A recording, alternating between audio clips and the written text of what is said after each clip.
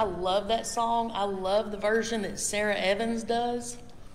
I just wish I could sing like she does. In my car, I sound great in my car because nobody's listening. Now, the person beside me is probably thinking, I need to call 911. She looks like she's having a stroke. But in my car, y'all, it is game on.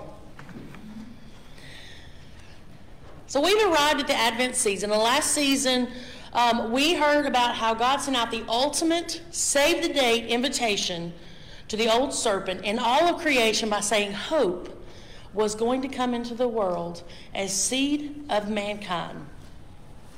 So this week we're looking at the second message of Advent, which is love. And we've lit both the candles, the first of hope and second of love, because in a dark world, let's confess there's much trauma. We see trauma everywhere we turn.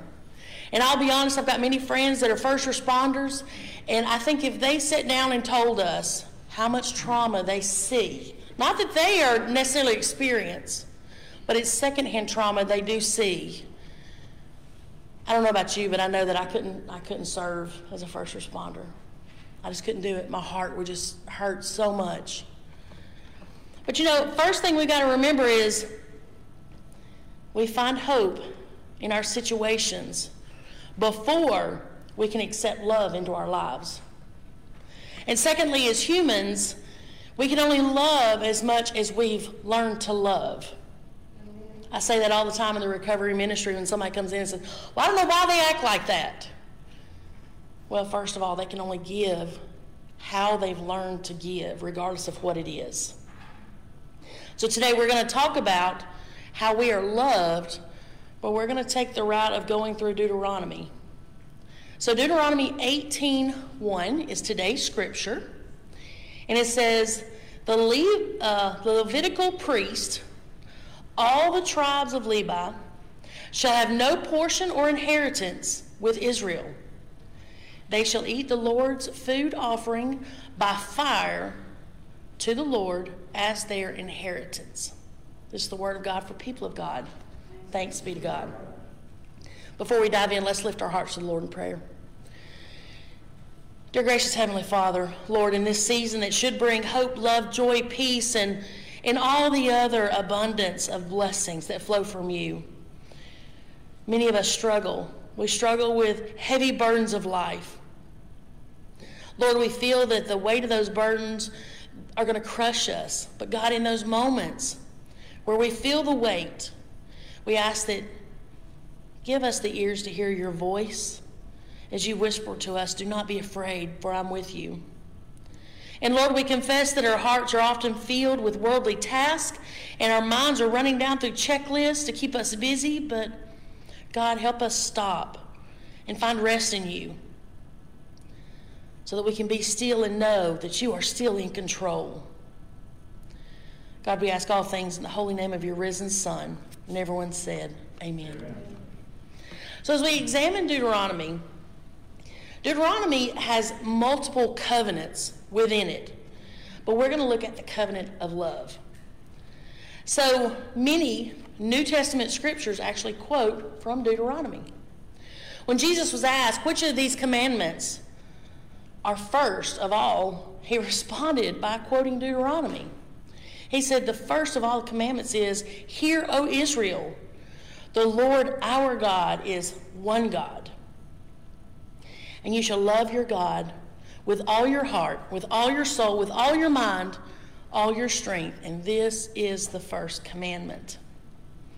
So while this is probably the most well-known, besides Jesus wept, this is probably the most well-known cited scripture, many of our New Testament scriptures look back to Deuteronomy. In fact, the only New Testament scriptures that are cited more are Psalms, Isaiah, and Exodus. But the New Testament contains more than 80 references to Deuteronomy. You could spend a whole summer in a series on just Deuteronomy and all the covenants. But Deuteronomy is a testament to the love of God when God's dealing with mankind. So in his first epistle, John wrote, and this is 1 John 4:19, he said, we love him because he first loved us. See, so many times as I go back and tell people we can only love as much as we have learned to love. There's so many people out there that do not know how extensive they are loved by our Lord and our Savior. Amen. But in his sermon to his disciples, Christ said, if you love me, keep my commandments. Gosh, church, that's the first place we need to stop. Are we keeping the commandments? Are we truly loving God with all of our mind, our heart, our soul, our body, our strength? Are we loving him with everything we have? No book in the Old Testament better reflects the spirit of these verses than Deuteronomy. God demonstrates his love towards the Israelites by telling them, I chose you, I liberated you from bondage. And he reveals himself to them at Sinai. He nurtures them in the wilderness and takes them to the promised land. The Israelites, as the children of God, received the blessings. But they were expected to return his love in the same. Thinking of that, they can only love how they've learned to love. They've been in bondage. They've been in slavery. They did not return to the extent that God was blessing them. So when you look at the words love in Hebrew and reverence in Hebrew, they translate into fear. I can't tell you how many conversations I've been in with someone that says, well, it says you're supposed to fear God. I don't want to tremble. I don't want somebody just standing over me, making me fearful. And I remember that all too often we put today's meaning of a word on Scripture, and we don't research it, and we throw it around as our own motive. But to fear is actually to love, to respect. And when I was teaching my son when he was growing up, I said, to fear is, I fear the day I might let my dad down. It's that level of respect. I fear the day I disappoint someone I truly love. It's that level of respect. Looking at Deuteronomy 10:12, Moses defines that relationship in this way. So Deuteronomy 10:12, he says, and now Israel, what does the Lord your God require of you?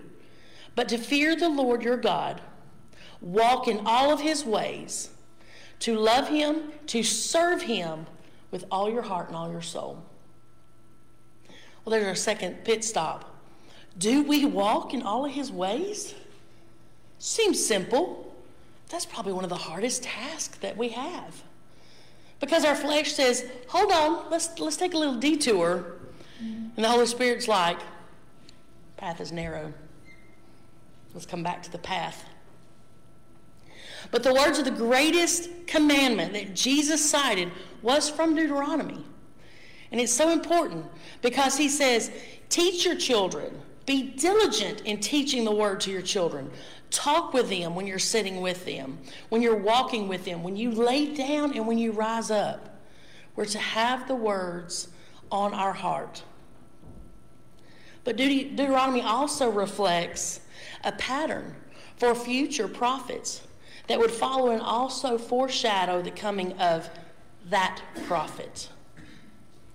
You see, according to Deuteronomy 18:15, Moses, who was considered one of the greatest prophets of Israel, told the Israelites that the Lord your God will raise up for you a prophet like me among you from your brothers. It is to him you should listen. See, the Jews were still looking for that prophet. But when John the Baptist was asked whether he was the Messiah, he responded, no. He went on further to say, they said, then what? Are you Elijah? He said, no. And then they said, are you that prophet? And he said, no. If we jump to Acts 3, starting in verse 22. Now in this discourse at the temple, following the day of Pentecost, Peter identified that prophet as Jesus Christ. Moses said, the Lord God will raise up for you a prophet like me from your brothers. You shall listen to him in whatever he tells you. And it shall be that every soul who does not listen to the prophet shall be destroyed from the people. And all the prophets who have said, from Samuel to those who come after him, also proclaim these days. You are the son of the prophets and of the covenant that God made with your fathers, says Abraham.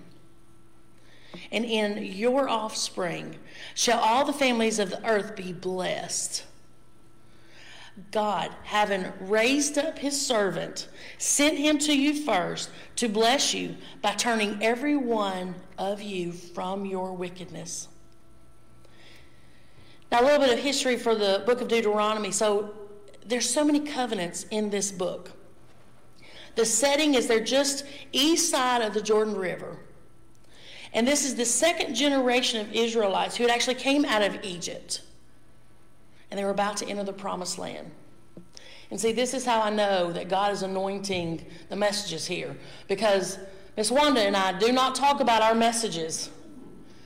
But God's given us such similar messages.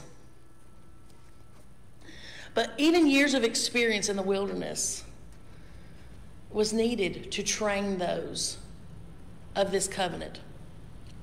I've actually heard some say that wandering in the wilderness was kind of like a blessing for the Israelites because they had to depend on God, but they also had time for God to prune their slave mentality or their slave value before walking in the promised land. How many of us sitting right here today, or how many listening, say, I believe in Jesus Christ, but we walk around with the same slave mentality and value of feeling unworthy of Christ's love, even though Christ went to the cross for us? How many? And I'll be honest, when I served in the jail ministry, I met so many people that were sitting behind bars that were truly more free than some I've met sitting in pews. That they were looking at life sentences, but they praised God knowing they would never see the light of day outside of behind those bars. But they were going to live every day praising his name because one day they would not be behind bars and they would be set free. Now, the strength of Deuteronomy is to exalt, to obey out of love and reverence everything that God has done for us. God chose the Israelites to be his people, to free them from slavery, to bring them out of Egypt, to make them a nation. Church, the body of Christ is a kingdom nation. We might sit in different churches on Sunday. Some of us might not worship at the same times, but we are together a kingdom nation. So Deuteronomy 4, we're going to look at verse 6 and 7. Deuteronomy 4 says, keep them and do them, for that will be your wisdom and your understanding in the sight of the people who, when they hear all these statutes, will say, surely this is a great nation of wise and understanding people. For what great nation is there that has a God so near to it as the Lord our God is to us whenever we call upon him? Church, are we being a kingdom nation? Are we walking in wisdom and understanding that's his and not ours? But in Deuteronomy, however, God commands Moses to write a song recalling the relationship that God had with his people. And Moses was to teach the children of Israel to put the words in their mouth and the song on their heart to witness what God has done.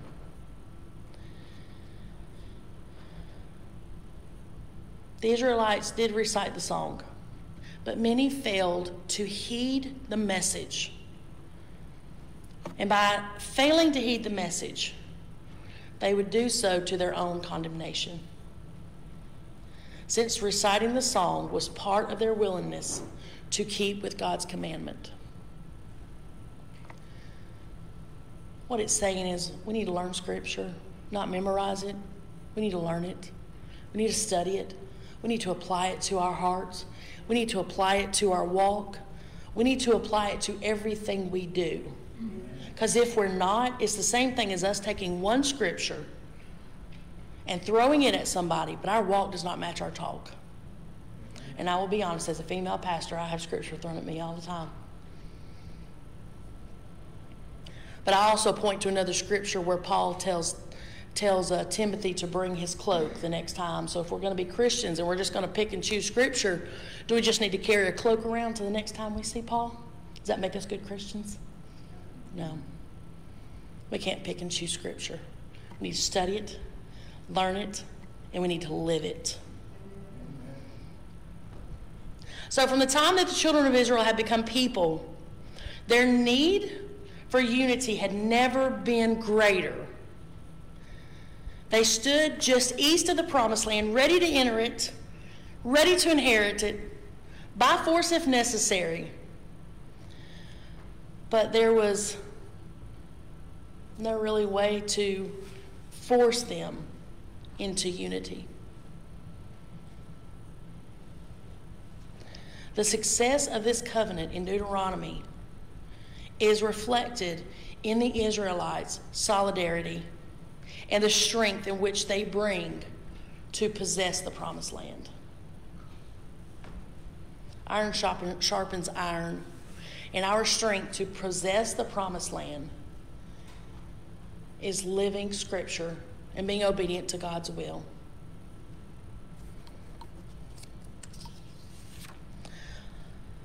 So what makes Deuteronomy important to us? First, it teaches us the central importance of obedience through love, a principle that is so much more of a part of our covenant with God. It teaches us the significance of making the covenant in our own lives with each other also, to bring unity. And finally, while reflecting on the greatness of Moses as the prophet, Deuteronomy still points to Christ as that prophet, the Messiah, who will fulfill all things. So my question this morning, are we truly listening to the Holy Spirit? Are we truly listening and following the Holy Spirit? Or are we giving him just an area of our life? It's kind of like lighting that candle. I give you this space. But God, I don't want you to move out of that space. I don't want you talking to me about anything else I got going on. Let's lift our hearts to the Lord in prayer. God of hope and love, we seek you today more than ever. God, help us as a kingdom nation to be in unity and heal our wounds. Lord, during this Advent season, help us to see all things around us. And Lord, we ask that you point out the distractions that the old serpent's trying to use against us. Lord, send your angels to guide us, to minister to us, to help us stay in unity. Give us wisdom, clarity, and discernment of your word. Lord, help us to stay on the path of light that you've ordained for each one of us. Lord, we ask all things in the precious and holy name of your Son. Amen.